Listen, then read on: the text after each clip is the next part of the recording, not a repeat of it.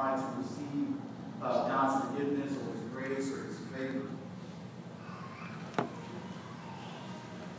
But I want us to kind of think about that. I mean, I say that, but I want you to think as we go through this today that as God's children, these blood-bought people that we are, do we offer up these same type of pleas? Is this something that we do in the hope of receiving this forgiveness from God?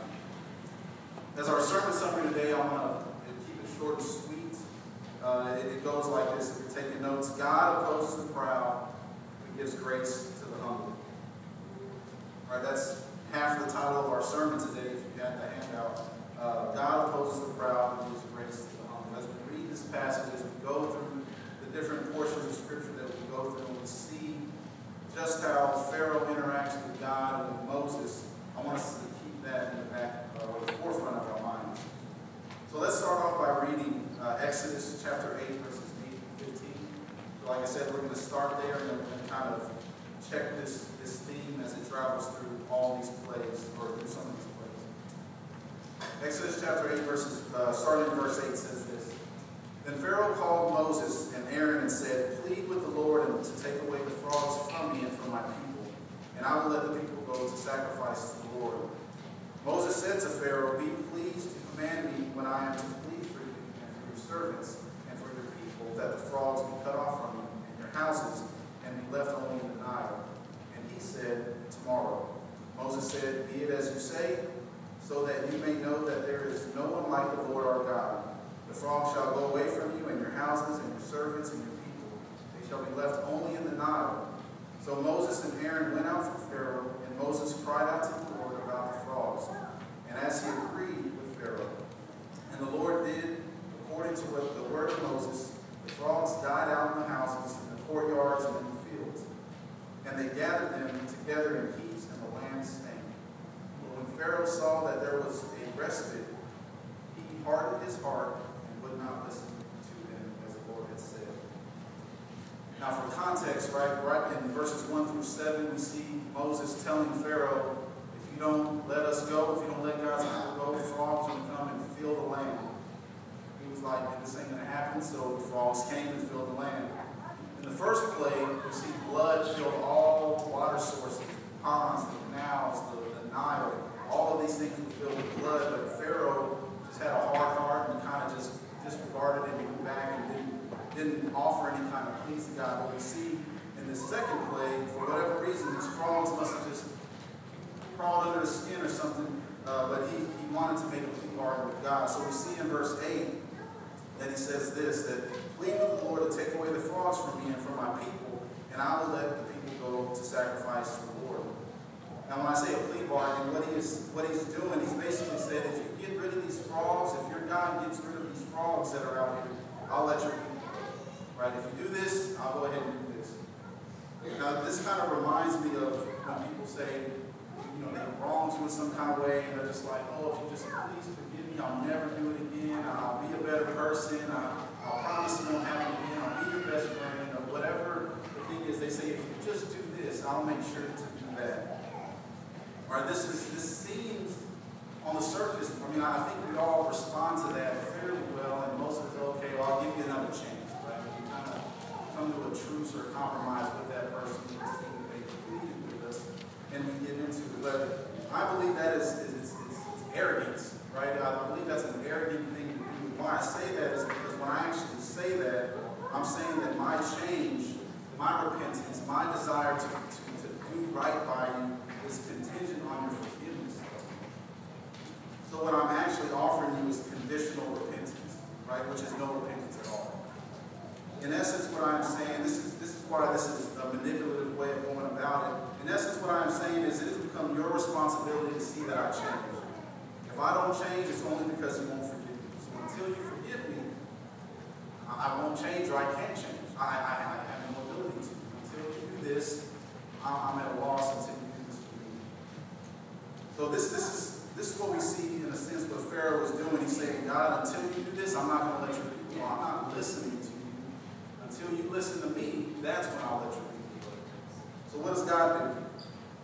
Right? God, knowing Pharaoh's heart, knowing he's being unrepentant, right? There's no desire to honor God or serve God, knowing that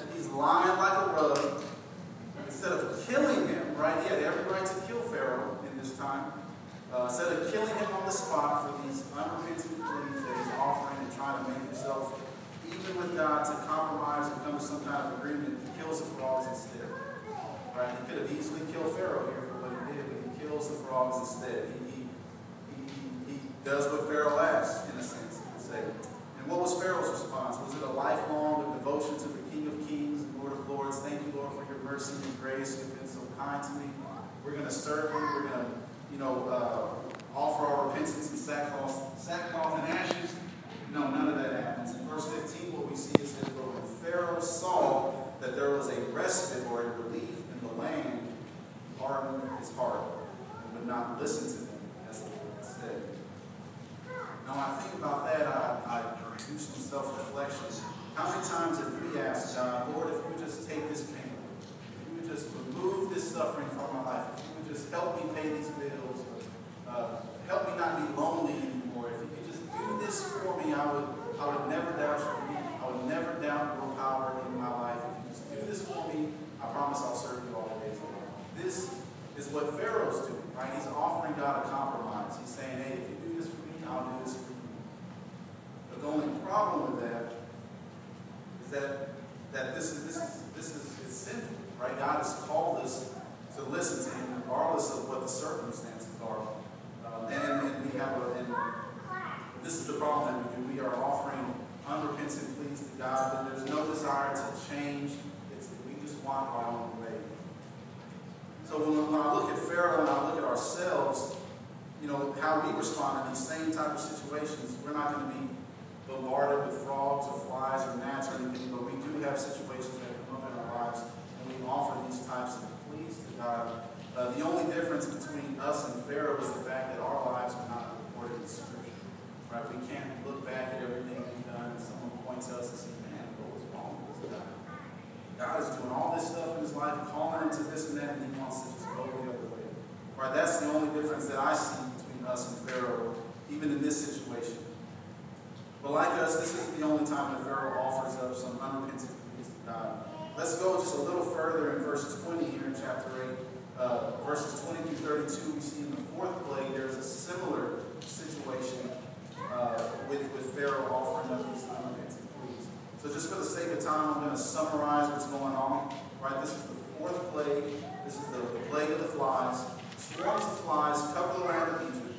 Pharaoh makes another plea to God by asking Moses to have his people worship God in the land of Goshen instead of traveling where they were told to. Then agrees to let them travel a 3 days journey to worship God. But in verse 28, he says, only you must not go very far. Once again, we are seeing the bargaining of Pharaoh in his unrepentant pleas to God. Right, basically what he said is like, if it was here today in Victoria and God's calling us to go to Beaumont or Houston or somewhere far off, he's like, you know what, how about I just let your people go to like Ibanez or Telford or even Edna. I'll let you go to Edna, just far enough to where if something goes down, I can call you and be back here in less than 30 minutes. Right? That's kind of the idea that Pharaoh has in this time. So God, once again, relieves the land of these swarms of flies, and Pharaoh's heart is once again hardened, and he changes his mind. Right? We see another example of man's compromise with the will of God. He says, let my people go.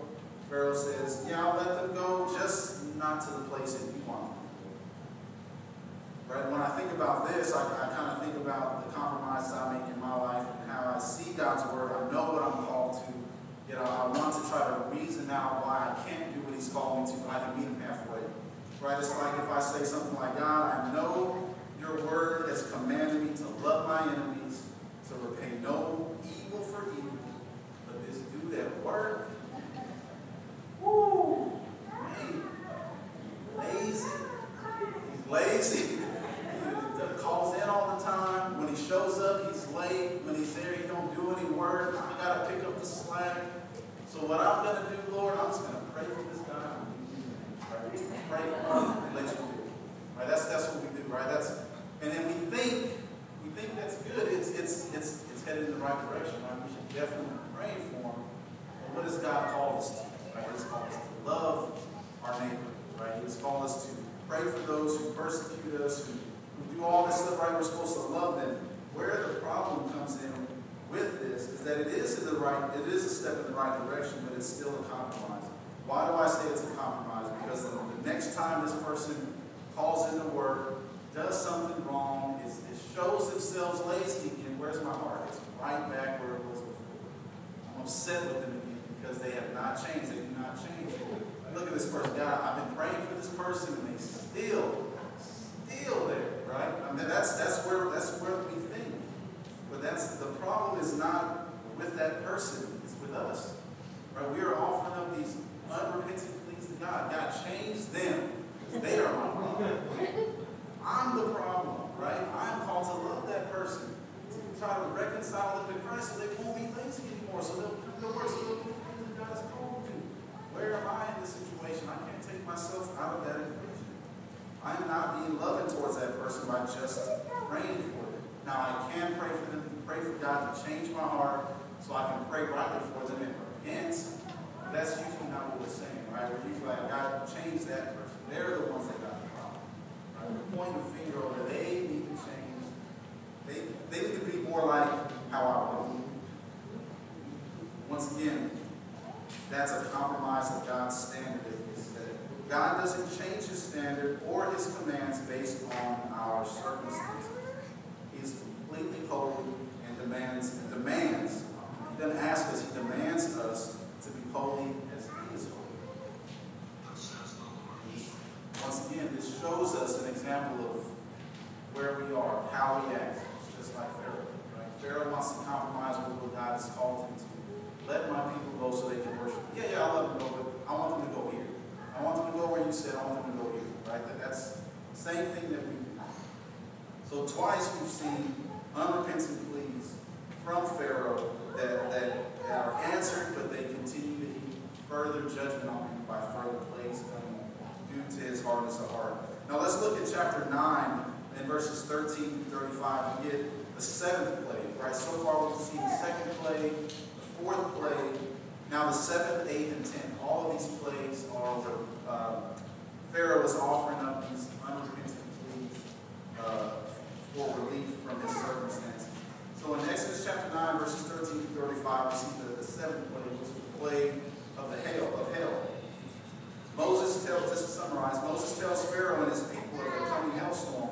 Those who fear the word of God took shelter with all their slaves, all their livestock, with all their stuff, but all those who did not listen were struck down, man, beast, and crop. Now what we will see is that not every single crop was struck down because we still have the plague of the locust. But what this is telling us that in all the fields there was no crop that was safe from the hailstorms, from the thunderstorms, from the fires in the sky.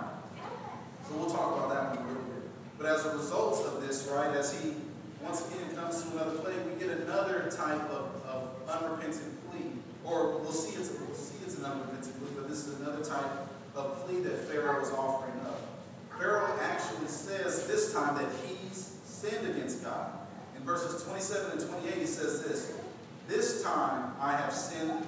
The Lord is in the right, and I and my people are in the wrong. Plead with the Lord, for there has been enough of God's thunder and hail. I will let you go, and you shall stay no longer." Right? I've sinned. I was in the wrong. You were in the right. Me and my people are wrong. We're going to let y'all go. Please tell him to leave us alone now. Right? It seems a little more legitimate, right? I would relate this to when we say someone has prayed the prayer, right? Or they prayed the sinner's prayer, right? They prayed this prayer. They were in the hospital. They were deathly sick. We went to go see them and told them about Jesus, told them they can accept him if they just pray this prayer, and they get healthy again, right? But then they come to church 1 or 2 weeks and then they're gone, right? You see that and they're like, what? They prayed the prayer. What was wrong with that? I thought they prayed the prayer, right? They said the right things. Pharaoh's saying the right things here. Now, I'm not trying to step on anyone's toes, but praying the prayer doesn't make us Christians, right? It doesn't save us. The prayer does not save us. God's saving grace does, right? It is for by grace you have been saved through faith, and this is not your own doing, for it is the gift of God, so that no one can boast. Right? God has graced us with salvation.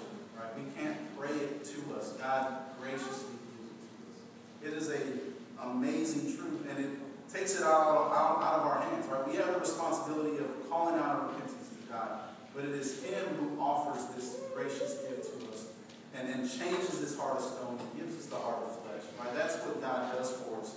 It is His grace that does that. So we can say all the things that we want to say to make ourselves look good, but if God has not changed the heart, we still got that old stone cold heart that we had before that had no desire for God. So if that is the case, what is the true mark of a Christian? Right? What is the true mark of repentance? How do we know that someone is actually a believer? Is it good behavior or a good reputation? Right? Is it moralism? It's none of those things. The true mark of a Christian is endurance. Right? It's fighting the good fight of faith.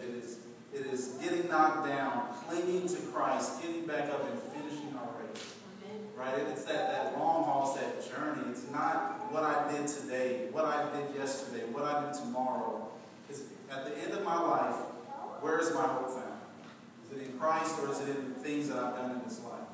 Am I going to be the one that said, Lord, Lord, didn't I do many things for you? Miraculous things? I did all these things. Am I going to be that one, or am I going to be the one that says, have mercy on me, the sinner? Right? Which camp am I in? Am I resting in God's grace and mercy, or my own good things that I can do? Right? I can say these things all day long, but it's the endurance. It's that track record that we come to have by fighting the good fight of faith. So Moses, as God had told him, he calls out Pharaoh and his false repentance here. But once again, God relents this plague, and Pharaoh's heart was once again hardened, and he didn't let God's people go. Right? Now we see, okay, this was not true repentance offered by Pharaoh. Now we see 3 times, or the 3rd time isn't always a charm. So let's look at the 4th time he offers up this false repentance. This is in Exodus chapter 10, verses 1 through 20. This is the plague of the locust. Now to summarize this, when Moses tells Pharaoh, the locusts are coming, the locusts are coming, the servants of Pharaoh plead with him to let the people go. This time, the deal Pharaoh seeks to make is he puts no stipulation on distance, but he's paranoid that the Hebrews will come back and try to destroy the Egyptians. So he tells them, okay, I'll let you go as far as you want to go, wherever you want to go worship, just leave the women and children here. Only the men can travel. Right? So another compromise. I'm going to let you do what you want to do. You can go where you want to go, but I'm saying who can go there. Right? Verse 15, we see that the locusts covered the face of the whole land, so that the land was darkened, and they ate all the plants in the land and all the fruit of the trees that the hail had left. Right? So the hail damaged a good portion of the crop. The locusts came behind and finished the task. Not a green thing remained, neither tree nor plant of the field through all of the land of Egypt. Plants, fruits, leaves, stalks, and anything the Egyptians would find edible was gone. Right? Anything, all of it was gone. Pharaoh's response to this was to hastily, it says, call Moses and Aaron. Listen to what he says to Moses and Aaron in verses 16 and 17. He says this, I have sinned against the Lord your God and against you. Now therefore forgive my sin, please, only this once, and I plead with the Lord your God only to remove this death from me. Right? Sounds good again. Another seemingly desperate plea for deliverance and an acknowledgement of sin against God and his people. Right? He's confessing his sins to Moses and the things that he's done. Why would this be considered another unrepentant plea on Pharaoh's behalf? Well, according to verses 19 and 20, it says God turned the strong wind to remove the locusts from the land of Egypt, and then he hardened the heart of Pharaoh. Now we may think, okay, why would God clean the slate and then harden Pharaoh's heart? Why would he harden the heart of Pharaoh? He was just about to change. He had every intention of doing good. Why would God harden the heart of Pharaoh? We must remember what that means to harden the heart of Pharaoh. Pastor referenced this last week, but what it is a removal of God's restraint on his sinful nature. God has removed that restraint from him and gave him over to his own sinful desires. As Scripture tells us, God does not tempt us nor lead us or lead anyone into temptation, but as a form of judgment, he gives us over to our evil fallen desires. That is the hardening of his heart. Right? The illustration I like to use when it comes to the hardening of a heart, where it's not like an active hardening, but just the removal of God's hand or restraint from them, is the potter and the clay that's referenced in Isaiah, when Scripture tells us that he is a potter and we are the clay. If anyone's ever seen the movie Ghost or other movies or videos where people are messing with clay, right, as long as your hands are on that clay, you can make it into whatever kind of pottery you want it to be. Right? You can spin it and do all that stuff and stop it and add a handle or make a pitcher, a glass, a cup, whatever, a bowl. You can do all these things as long as your hands are actively working with the clay. But once you take your hands off the clay, once you remove yourself from that clay, what happens to it? It hardens. Right? It hardens. This is what God has done with Pharaoh. He has left him to himself. And his heart hardened. That's what the hardening of Pharaoh's heart is. So in this final plague, as we continue on, we see the conclusion of God's judgment on an unrepentant people, Pharaoh and the Egyptians. We will see this split up in two passages. Exodus chapter 12, verses 29 through 32 is the plague itself. And then Exodus 14, chapter 14, verse 5 through 31 is the end result of the plague. So to kind of talk about this in this 10th plague, this is the plague of the death of the firstborn. Moses threatens the firstborn of all men to be killed, all men and livestock to be killed, if Pharaoh does not let God's people go.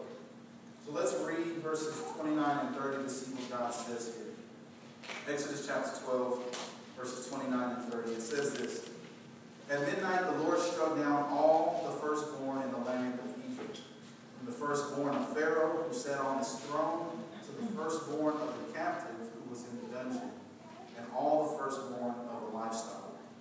And Pharaoh rose up in the night, he and all his servants and all the Egyptians, and there was a great cry in Egypt, for there was not a house where someone was not dead.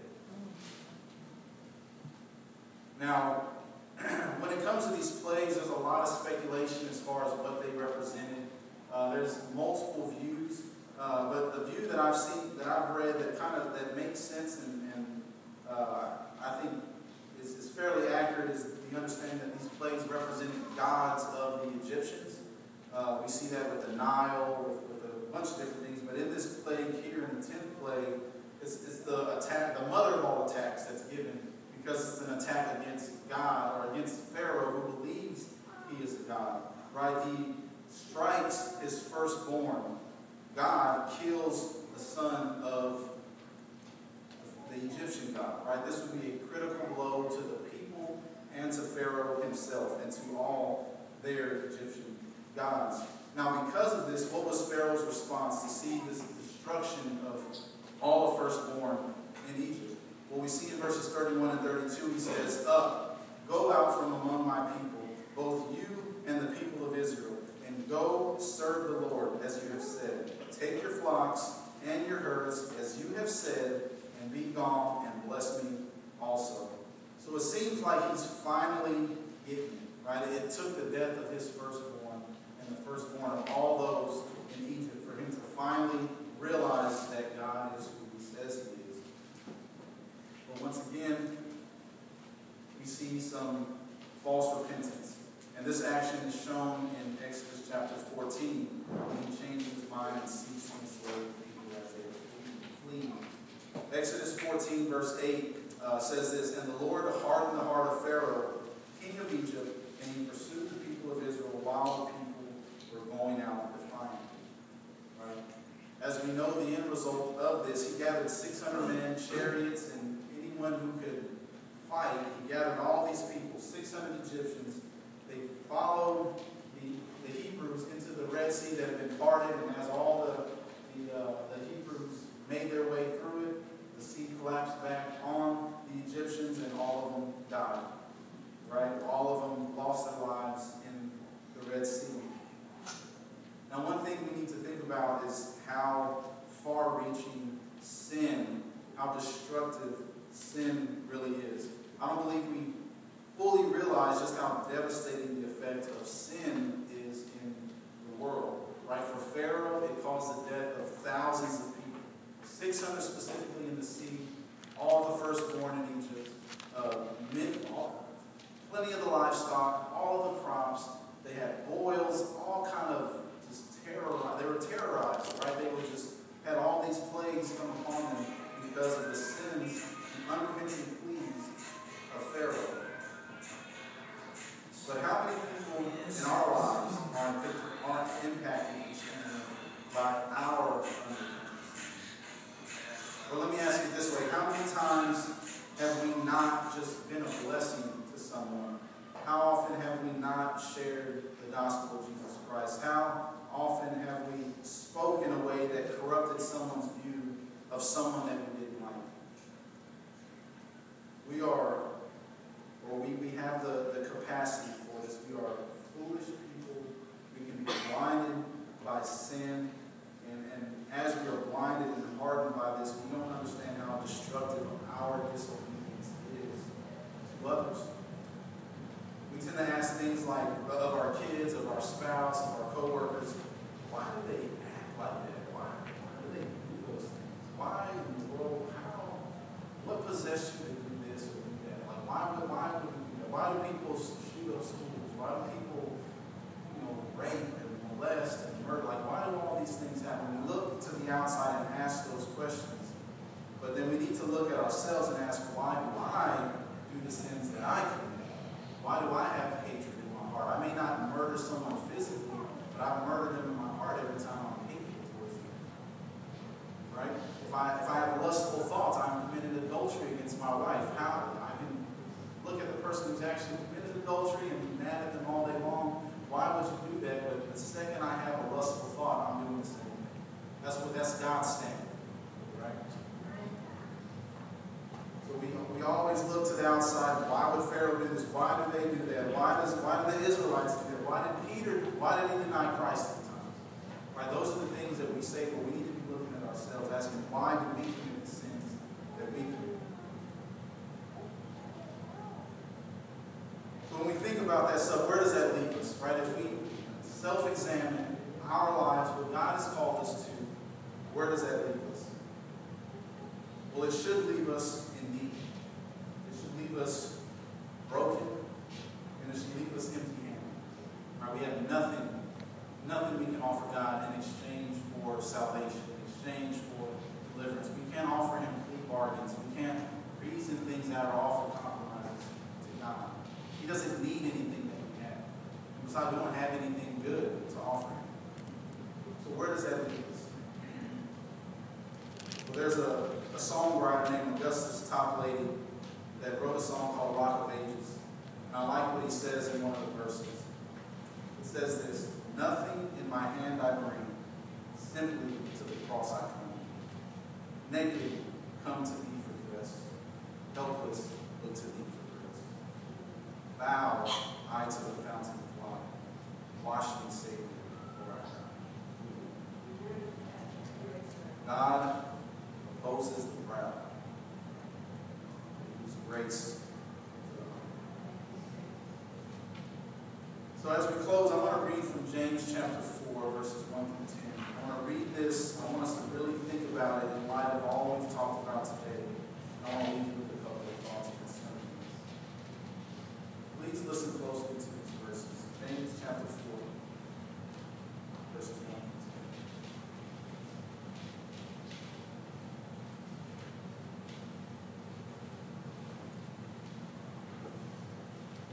It says this, starting in verse 1 through 10. It says, what causes quarrels and what causes fights among you? Is it not this, that your passions, your lust, your desires are at war within you?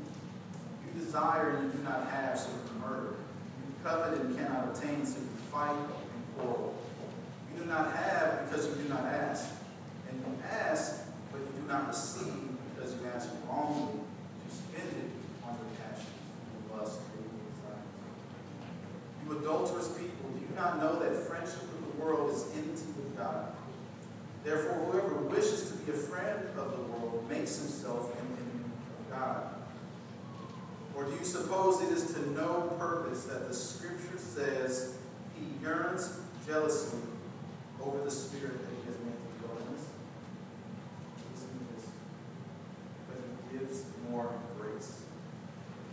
Therefore it says, God opposes the proud, but gives grace to the humble. Submit yourselves, therefore, to God. Resist the devil, and he will flee from you. Draw near to God, and he will draw near to you. Cleanse your hands, you sinners, and purify your hearts, you noble minded.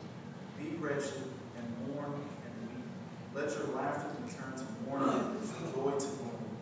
Humble yourselves before the Lord, and he will exalt you.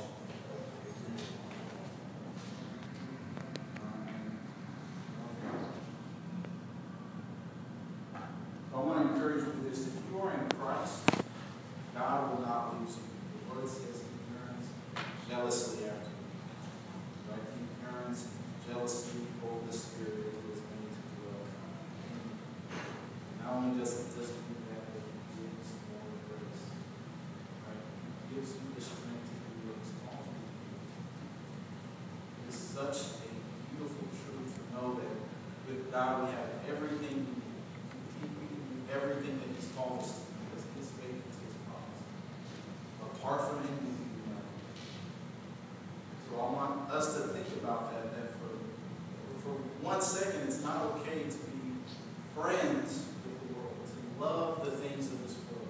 Right, we're going to be in the world, we're going to have friends that aren't believers.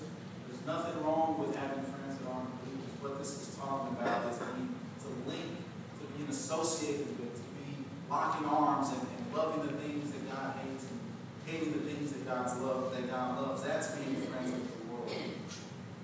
We're called to humble ourselves before God, submitting ourselves to what his word has called us to. So I ask you today, if you can see in your life that you have unrepentant sin that lingers, right? These things that, as we see other people committing sins, and they sin again, and they sin again, and they sin again, we get mad at them for doing those things over and over again. What in your life looks like that? Right? Have you conquered anger? Right? Have you conquered self-righteousness? If you haven't conquered those things, you're living in unrepentant sin at this point. So what I ask you to do, ask God to search your heart.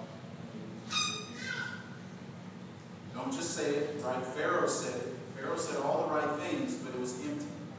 Right? He said all the right things, but it was empty. Pray for God's strength to help you conquer these things. What they do when we keep them unchecked is they harden our hearts. They deafen our ears. They put scales over our eyes. We're not able to see the way we're supposed to see. We're not able to hear the way we're supposed to hear. We're not able to love the way that God has called us to love because that sin is lashing onto us. And it's constantly there. We must battle against it. So what I tell you today is trust in the good news of Jesus Christ. That he who knew no sin became sin